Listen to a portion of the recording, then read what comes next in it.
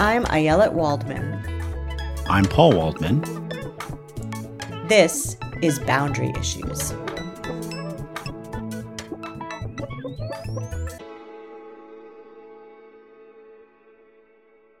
Welcome to Boundary Issues, the podcast where two siblings solve all the world's problems while blaming each other for their own. Hi, Yeah. Paul. So I have a question for you. Lay it on me.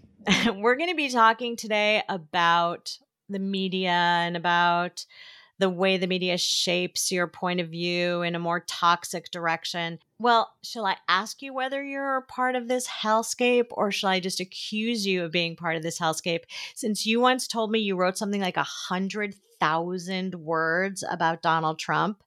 It's actually much more than that. Oh my God, dude, that's so depressing. I did a back of the envelope calculation, and over the time between, let's say, 2015 and 2020, I wrote about 1 million words about Donald Trump. What? Now, for those who don't know what that represents, if you buy a book that's, say, 250, 300 pages, that's probably about 100,000 words. So it's like I wrote 10 books. And the reason was that for much of that time, I was writing sometimes 10 or 11 columns a week at the Washington Post and at the American Prospect, and Trump was kind of my muse. And I'm pretty sure that there isn't anyone in America who wrote as much about him. So how do you not feel full of overwhelming shame and horror at this calamity that you have helped perpetrate? There's two ways to think about it. I think that really? On one Are hand, there two ways to think at about least. It? Go on.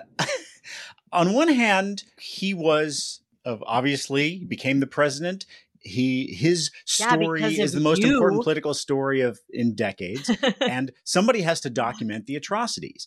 You know, on the other hand, and this is something I think about all the time, frankly, is there's a real impulse toward just rage bait because that gets clicks, people like it, and I try very hard not to just do pieces that are nothing but here is an appalling thing that some Republican said yesterday. I want to draw out some kind of larger lesson about how politics works or what's important, how this will affect people's lives. But there's a huge amount of that kind of rage bait.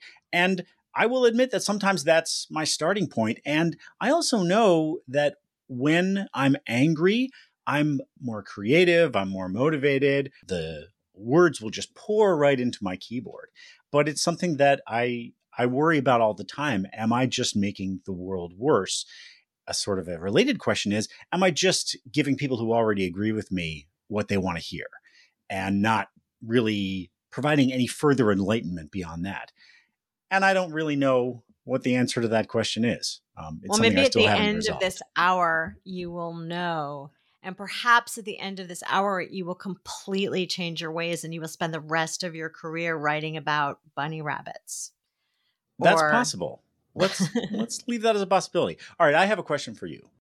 I noticed that your family used to have a Tesla, but Tesla is no longer cool in certain quarters. It may be cool in other quarters. You know, I wrote a piece about this, about the Tesla Cybertruck, which I refer to as the douchemobile. Now, Tesla used to signal that you were environmentally conscious and technologically savvy. But now that Elon Musk has become a toxic edgelord, it signals something very different. And I noticed that you now have a different electric car. So my question is, what kind of virtue are you currently trying to signal? Okay, first of all, the Tesla was not about virtue signaling. It's about having an electric car, which is a virtue, not a virtue signaling. And having an electric car that could make it all the way to LA and back. That was literally all we wanted to do. I have some other things I want to say about that Tesla. Yes, we got rid of it because Elon Musk is a piece of shit, but that's not virtue signaling either. That's just the guy's a piece of shit and the lease was up and the last thing we're going to do is give more money to the piece of shit. That's one. Number two, horribly, I loved that Tesla. I loved it so much. It wasn't that much more than the Toyota Prius, to be clear, in terms of the lease price. Just saying. Here's what I loved about it. I like to call it auto drive. You could call it suicide pact. I love that auto drive so much. I loved that I could just turn it on and then space out. I know, admittedly, yes, it was inevitably going to get me killed. But here's the best story. Okay, so beginning of COVID, totally freaking out, right? We all think we're going to die. And I had to go pick up my son Zeke and his girlfriend, my hopefully one day daughter-in-law Nadia, from LA, because they had evacuated to LA. They had spent 2 weeks there quarantined, and I was going to pick them up and take them home. But I had to drive down the Tesla, right? Because we're not going to fly. But I was also terrified that I was afraid to go to a bathroom. So this is what I did. I got a bunch of adult diapers. I got in the Tesla. When I had to pee, I put the car on auto drive. I got undressed in the driver's from the waist down, put on an adult diaper, peed, took it off, they're very absorbent, by the way, that is an excellent product. Put it in a gallon-sized Ziploc bag, got dressed again. This worked flawlessly every time and you have a question? And you didn't pull over to do this. You just did it in motion, 70 miles an hour. To pull over on the side of the 5, you will get killed. They're semi-trailers. So I'm like on auto drive, peeing and doing this whole elaborate Ziploc situation. And all went stupendously well until a semi-trailer drove by me. And of course, from their vantage point, way above me, could look down and watch this entire operation. But you know what? I didn't care. I survived that journey intact. So that is why I loved my Tesla. You know what this reminds me of is that story about the astronaut. Yes, it is exactly she that went down story. To go after her ex in Florida or whatever. But as I recall, she didn't actually use the diapers. She just brought them with her. She should have used them. They're so absorbent. This is a really high quality product. And in fact, after that, I was like, maybe I should just integrate this into my life, because I spend so much time trying to beg cafes and restaurants and whatever into letting me use their disgusting public bathroom. I already have enough OCD about public bathrooms anyway, even before COVID. This would just solve my problems completely. If it weren't for the kind of bulkiness and general weirdness associated with the way it looks, it was also kind of pleasant. It was warm. Anyway, I highly recommend. That is why I like my Tesla. And now I have a Polestar, and it is electric, and I will always have an electric car because I don't like going to the gas station. Yes, there's all sorts of problems with the battery. But having an electric car is something we can do. But also, I would like to point out, I have one car for Michael and me. Before we leave the topic of the diapers, first of all, they should put that into their marketing, no question. But I also have a pro tip. Somebody I dated in my 20s used to have this trick where she would go into a restaurant or a store and say, "Excuse me, I'm pregnant and I really need to use the bathroom. Would it be okay?" And they would let her do it every time. So that's just one for you out there. Yeah, that doesn't work when you are in your late 50s. People would mostly be like, "Let us alert the media." All right, let's introduce our guest. We are joined today by Danigal Goldthwaite-Young, who is a professor of communication and political science at the University of Delaware. Among other things, she is an expert in politics and the media, political psychology, and political comedy. Her first book was Irony and Outrage: The Polarized Landscape of Rage, Fear, and Laughter in the United States. And her latest book is called Wrong: How Media, Politics, and Identity Drive Our Search for Misinformation. So, Dana, welcome to the show. Hey, thank you so much for having me on. I'm excited to talk to you both.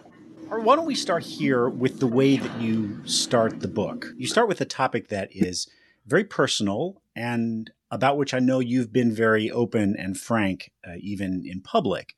So maybe you could tell that story that you start the book with and how it ended up leading you to writing about this topic. Sure. So, Paul, you and I were at the Annenberg School for Communication at the University of Pennsylvania around the same time. I think I was there 99 to 2007. I believe we overlapped by a few years. Yes, I started earlier than you did. Yeah. He's very old. He's so old. So let's see. So I married my husband, Mike, in 2003. We had our baby in 2004. And in 2005, my husband was diagnosed with what was called a benign brain tumor, but it did end up taking his life the following year. And the reason I start the book with that is because in those early days after his diagnosis in October 2005, and in the months following, he had a surgery in November, and then he had 12 subsequent surgeries and was hospitalized through 2006 until he died in July. But in those first couple of months, I was so beside myself and had a hard time getting out of bed, as many would. Mm-hmm. And where I found my energy and my momentum was in conspiratorial thinking about his illness. So I started looking online at possible causes for craniopharyngioma. I started thinking about whether or not there were environmental causes because we had just moved into a new house. And I thought, well, maybe, we've been here a month. Maybe he caught this or something. Turns out that's not how it works. I started to consider if there were patterns within his work because he was at an office of several hundred. And I thought maybe there are other folks who have had similar things. There were people who had cancer diagnoses, but they were about actually the same rate as they are in the population at large. So that answer was also no. And then you get to the point where you start thinking, like after the first surgery, and we still are having problems. Could this be inadequate care? Should I be mad at the doctors? And what happened through those beliefs was a real sense of momentum that I didn't have in the early days of his diagnosis. I had something to do with myself. There was a target to my feelings. In political psychology, we study anger a lot. And, Paul, in the beginning of the show, you alluded to the fact that anger was a mobilizing emotion for you. It mobilized you to write. It mobilized your creative energy. Anger is different from other negative emotions like fear or anxiety because it's an approach emotion and it causes us to move forward. And there's a target there. So when you believe in conspiracy theories, which are generally perpetrated by powerful entities in the shadows doing things to harm people and help themselves, there's an automatic target to your feeling of anger. So anger makes us feel optimistic, but it never really follows through on its promise because especially in belief in conspiracy theories, because there is no there, you never are fully satisfied because it never actually gets you anywhere. So fortunately, we had this very supportive group of friends and family, artists, academics, entertainers, and their kind of ethos was very much meeting Mike where he was, helping him in the hospital, making sure he's comfortable, bringing music, meeting him for dinner, creating a calendar so that he was never alone at dinner time when I had to be home with the baby. And so I satisfied my needs. What are at the center of my book now are these three needs for comprehension, control, and community. I satisfied those three needs in different ways than through conspiracy theory beliefs. I did it through connection with friends and caring for Mike and creating a schedule. And what created that shift, though, from conspiracy theory thinking to more productive ways of approaching the situation and the crisis was the social norms of my community, which told me that, we don't do conspiracy theories here. Like that's not how we deal with this. That's not how we make sense of this. So that's kind of the guiding narrative. It's very vulnerable because I have realized through my own work that vulnerability is what moves people. And a lot of social science is written as though it is outside of the world looking in, where social scientists are holier than thou and somehow not subject to the things that we research. And that's not true. So when I had written an essay in Vox that got a lot of great responses and emails, so that became the beginning of the book itself. So you think about revealing yourself in this way as something that is not just about personal. You actually have a sort of a professional, pedagogical reason why you want to do that. And I know this. Correct. Yeah, we know that is what people respond to, especially when you're looking at this giant political cultural divide that overlaps with higher ed as well. professors and experts are looked at with suspicion. And when I come at these issues as a person in the world, it changes some of those identity cues. And I feel like people are better able to hear. They're better able to see me as a person. And I'm not talking down. I'm not, because all of these dynamics affect everyone. So, well, it's helpful. Ayelet and I have a long-running, somewhat disagreement about this with regards to our own work. Now, we're not academics. I'm a refugee from academia. But Ayelet has been much more open about bringing personal things about her life and her family into her writing. And I have always been very resistant to that. And I think so. Go ahead. I think almost like definitely to a fault. There are definitely things that I've revealed that I'm now sorry about. But it's interesting that you say that because that you had this very conscious approach to it, right? You made a decision to expose yourself, to be vulnerable. And I think when I first began this, it wasn't so much of a decision. It was just how I wrote. I had no experience writing, so I just kind of spilled out that stuff. But eventually I started to realize that I was constructing a character. So there's me, and the character I've constructed is very much me, but it's not all of me, so that I can retain a little bit of myself. I mean, there are things that I'm totally regret. Like I was way too revelatory about my children. Although I always ask their permission, what does it mean when a 5-year-old gives you permission or a 10-year-old gives you permission? I made some mistakes, as Paul knows, with my immediate family. But it is kind of, I do think that the writing that I've done has had more of an effect because it's personal. I'm both negative and positive. Like, there have been times where people have reveled in hating me. Gawker used to be, I would be like, oh, do I want to go on Gawker today and see what shitty thing they've said about me? But on the other hand, there are essays that I've written that I think are really helpful. We had a home invasion and an attempted sexual assault of me in our house at the beginning of COVID. And writing about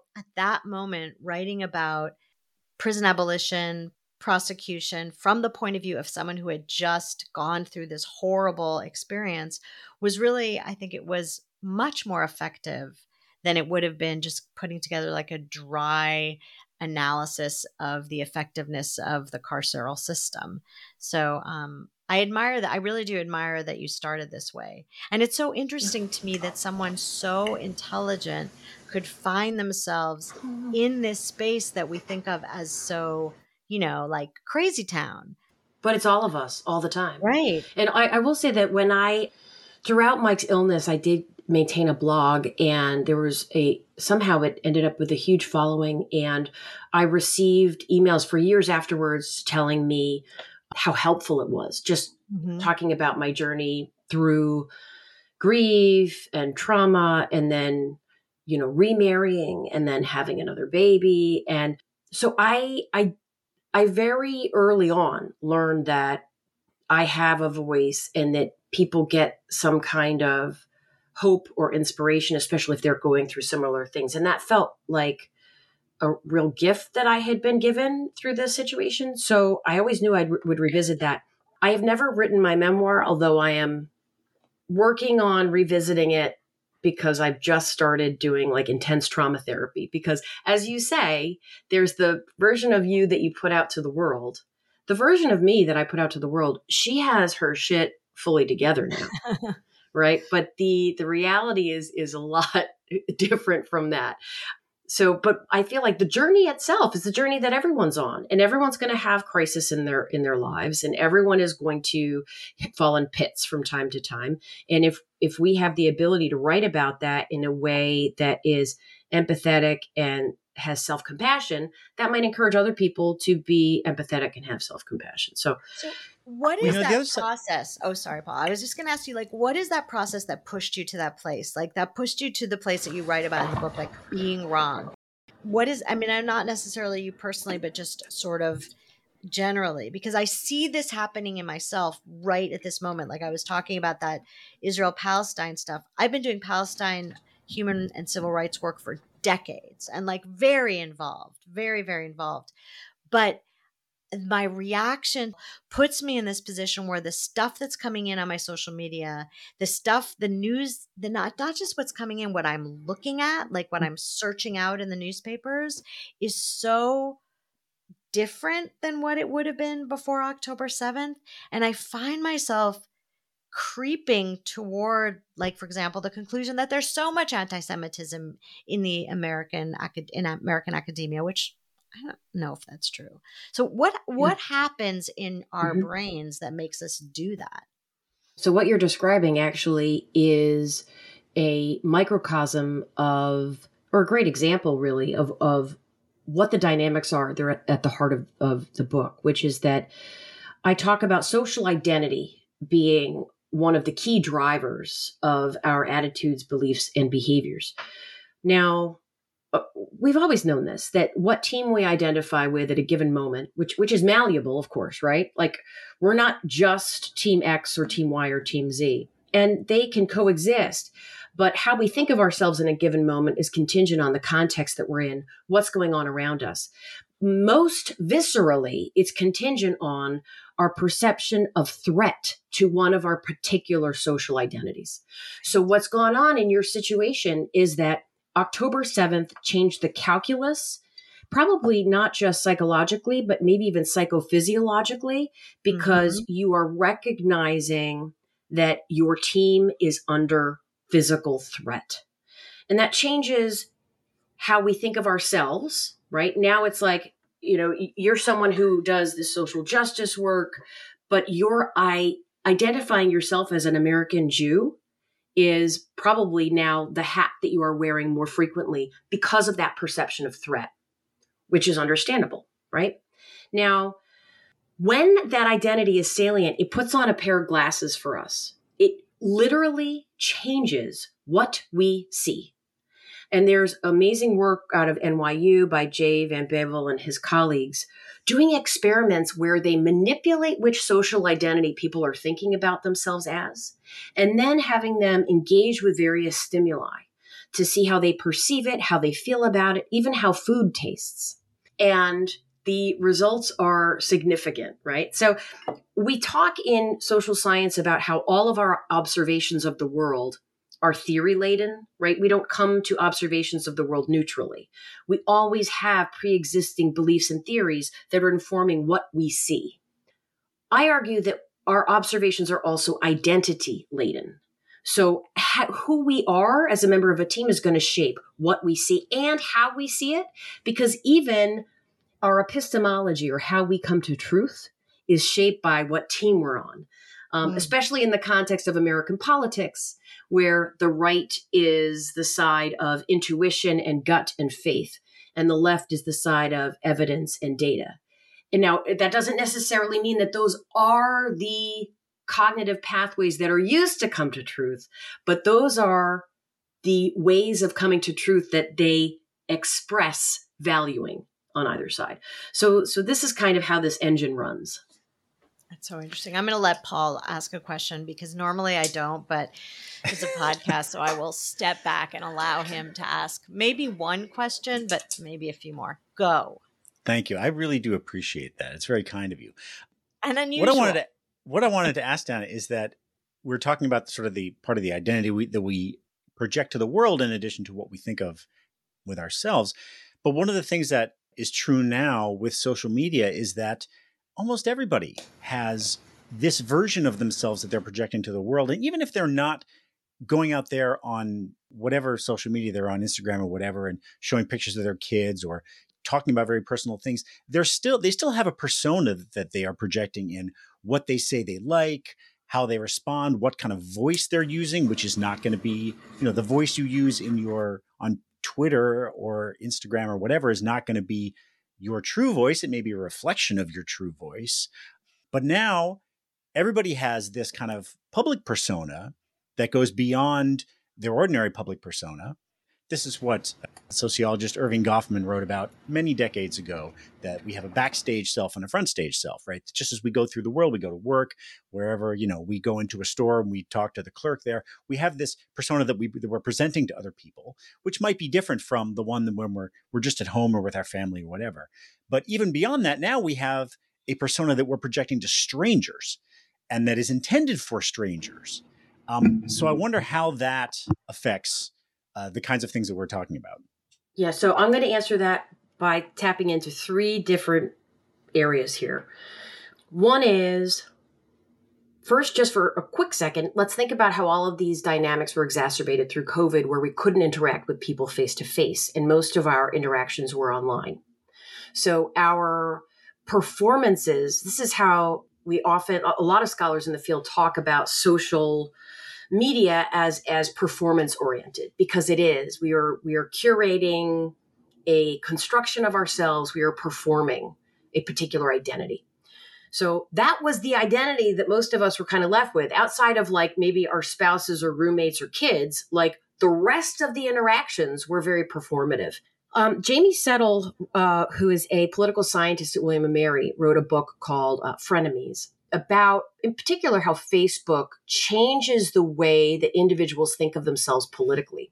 And she has a framework in the book that I discuss in my book as well, called the END framework, which stands for engagement, news, and discussion.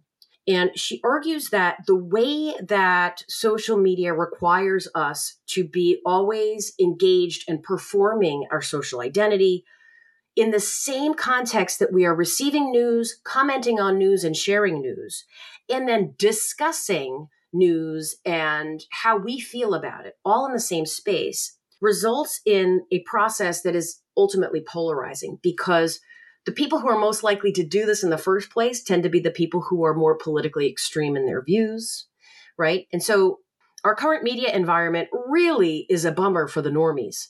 The normies and the moderates get left out of everything, right? Because who is incentivized to participate are the people on the fringes, because they're the ones who have a lot to say. They're very passionate. So the economics of social media and regular media really are rewarding those kinds of performances. So in Settle's book, she describes with actually a lot of data how this operates and how it can result in polarized views and also exaggerated perceptions of what average outgroup members look like. So we will tend to come away from our social media experiences feeling that the average Republican on the other side or the average Democrat on the other side is a complete wackadoodle nut job fringe, like who never misses an election. And that's just not the case. The other thing I want to bring into this, though, to explain why these identities seem to be not just online, but kind of omnipresent, is what's probably been the most influential area of research for me has been the work of Lily Mason and others on this process of social sorting of the two political parties, right? Where over the last 50 years, the Democratic Party and the Republican Party aren't just two coalitions of voters that have different policy positions on issues, but the parties have become home to different categories of people. Obviously, starting with the sort of racial realignment in the 60s into the 70s, and then the Heritage Foundation's creation in the 1970s, really looking to engage evangelical Christians politically, bring them into the Republican Party. So you have this sort of, do you ever watch The Price is Right? Where, R.I.P. Bob Barker. Deep cut, Dana. I'm sorry. I know. As soon as I say The Price is Right, like everyone tastes still on like TV. I know. No, but not with Bob Barker. But you remember the Plinko board where those things would kind of, you drop in the chip and where's it going to land? Where's it going to land? And if it lands in the $500 slot, you get $500. Well, this is like a Plinko board, right? But all of the little round things are different kinds of people. And at the bottom, there's just on the Republicans on the right and Democratic bin on the left. And the chips have sorted into two parties. So the Republican Party is homogenously white, evangelical Christian, rural dwelling, and culturally conservative, while the Democratic Party is more diverse. Now, it's more diverse because it's racially and ethnically diverse. It's secular agnostic. There's still some church-going folks in the Democratic Party, of course. There's folks who live in rural areas, but more suburban and urban areas, and they're more culturally liberal. But I argue that because of that homogeneity of identity on the right, where pretty much you're looking around at folks who really look like you, they worship like you, they live in the country, wheat feels like you, the engine of social identity runs really fast there, which means that your political identity is not, sometimes it's not even about policy positions, right? Sometimes it's really just about how people like us live, how we live, what we like, what we value, what we do with our time. And that's then completely about identity. That's completely about performance. It's about expression. It's about in-group and out-group threat. What it's less about, and this is why I do have hope, it's less about specific policy solutions to issues. The problem is that the homogenous and salient social identity on the right is also super readily ignited. It's super readily mobilized. It's super readily threatened, and it can be put to work very easily. But Dana, why does that give you hope? I feel like it makes things more hopeless, because if you could appeal to people for their, like, on policy, then there's hope. But if it's like, oh, I'm a Republican because I hate libs or I hate gay people, or, by the way, I should say that by my house in Maine, there was a house this summer that had a Confederate flag in Maine, the state that lost the most soldiers to the Union. I don't know whether proportionally or actually, and a rainbow flag. And I'm telling you, the entire Phil Converse would lose his mind. We were just like, I don't What is happening? What is happening? Well, so think about it this way, though. When you find those moments where you're like, wait a second, how can you put both those eggs in that same basket? Isn't there a part of you that's like, oh, there's an inroad there. There's an inroad there. Because I always regretted not knocking on the door. Right. And just knock on the door. Yeah. Homophobic. Are you a gay racist?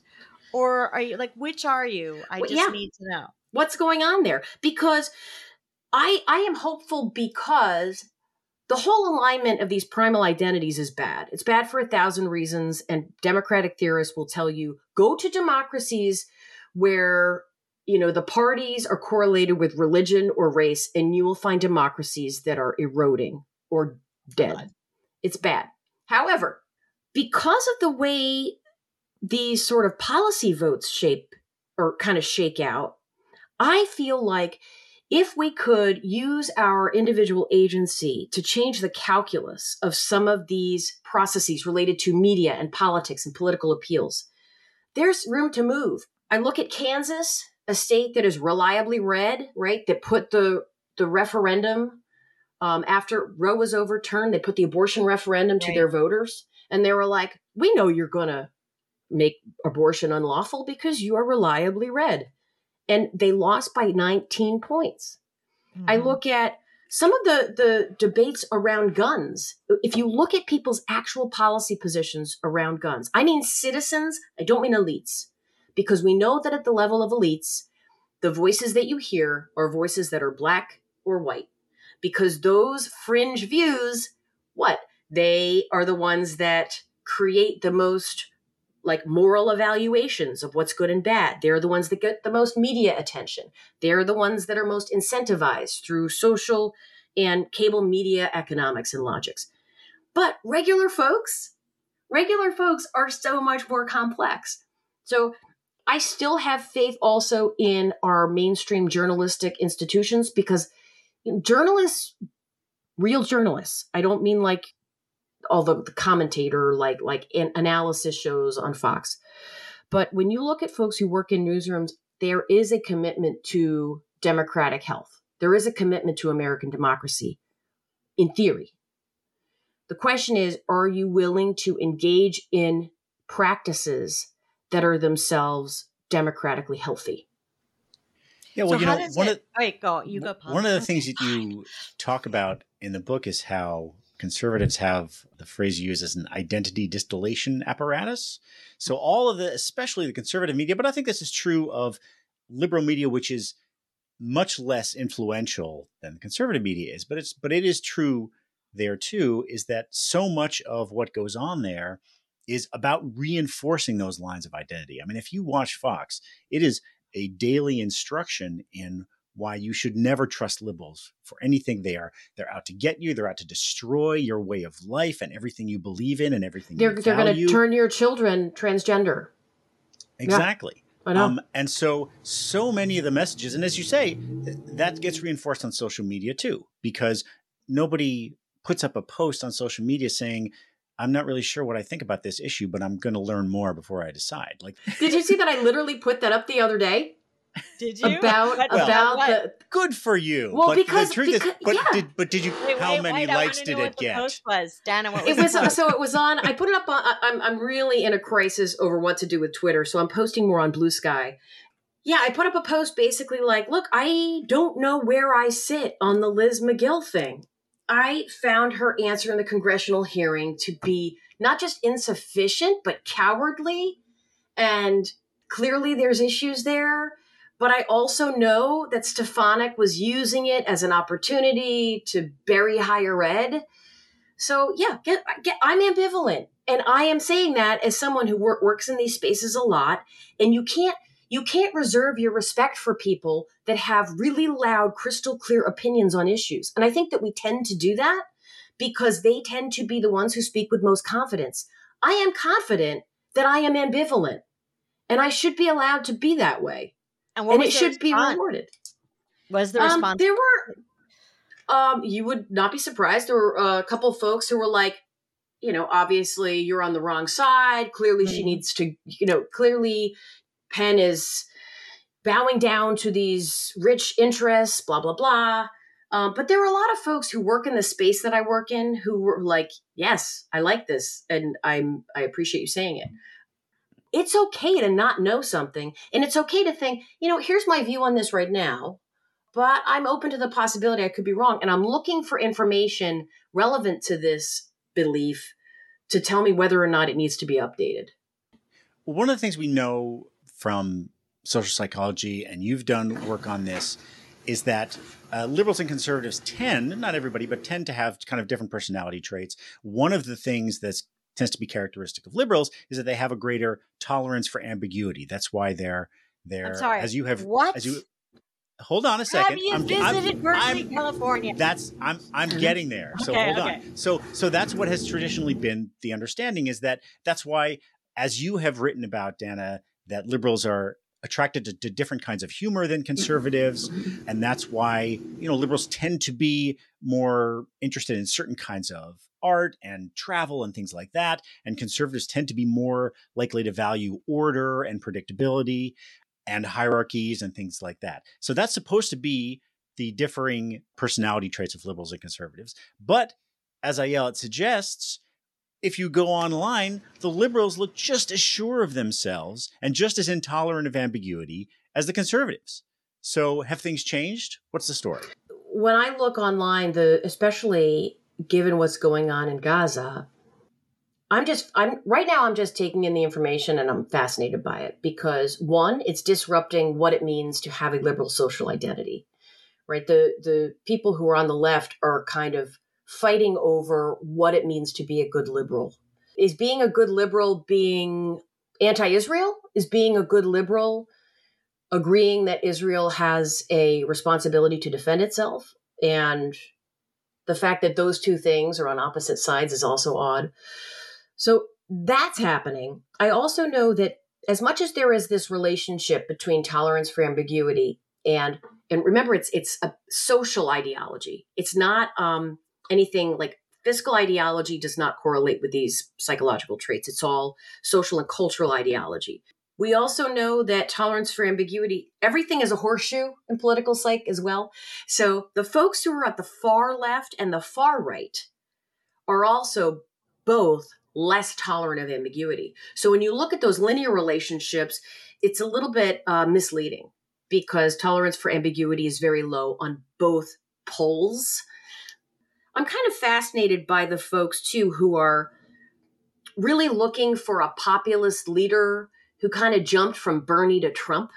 Like folks like that I find kind of fascinating, too. Right. Where they're angry, they want to rage against the machine, and they want someone who's going to help them rage against the machine. So I'm in the College of Arts and Sciences, remember? It's more art than science sometimes. And I think as the nature of the threats in our political environment change, these relationships change.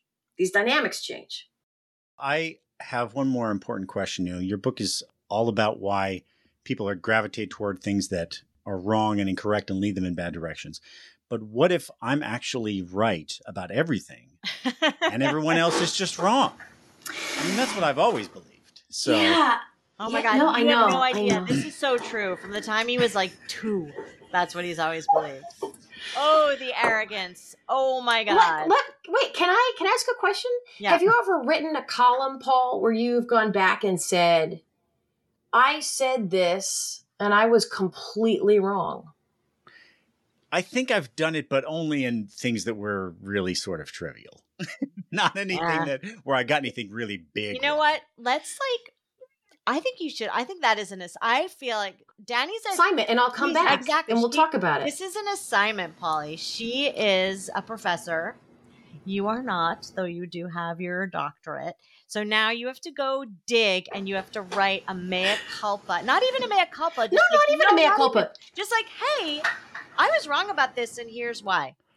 Let me give you an example. Right. Jon Stewart recently said that, I can't quote it, but basically when Donald Trump announced that he was running for president in 2015, Jon Stewart was still on The Daily Show, and he pretended to eat popcorn like, oh, this is going to be so fun because he's such a clown. He recently said, one of my biggest mistakes was not taking Trump seriously from the beginning. And I warn others to not make that same mistake about some of these leaders who seem outrageous and who seem ridiculous. That to me was the same kind of thing, recognizing wrongness. The thing that's amazing about recognizing your own wrongness is that it changes how you then subsequently view the world and come to make observations, because your own humility has now been brought to the surface. So it's a good practice. Absolutely. This is the challenge. We're going to practice humility. This was so fascinating and inspiring and frightening all at once. Just for those who may be tuned in late, our guest has been Danica Goldthwaite-Young of the University of Delaware. Her book, which you can buy wherever fine books are sold, is Wrong: How Media, Politics, and Identity Drive Our Search for Misinformation. All right. Thank you. Thank you. Yay, thanks. Boundary Issues is produced and edited by Paul Waldman. Our music is by Zeke Shaban. If you'd like to get in touch, you can email us at waldmanpodcast@gmail.com. And this is a listener-supported podcast. So if you'd like to support us, you can go to patreon.com/boundaryissues. See you next time.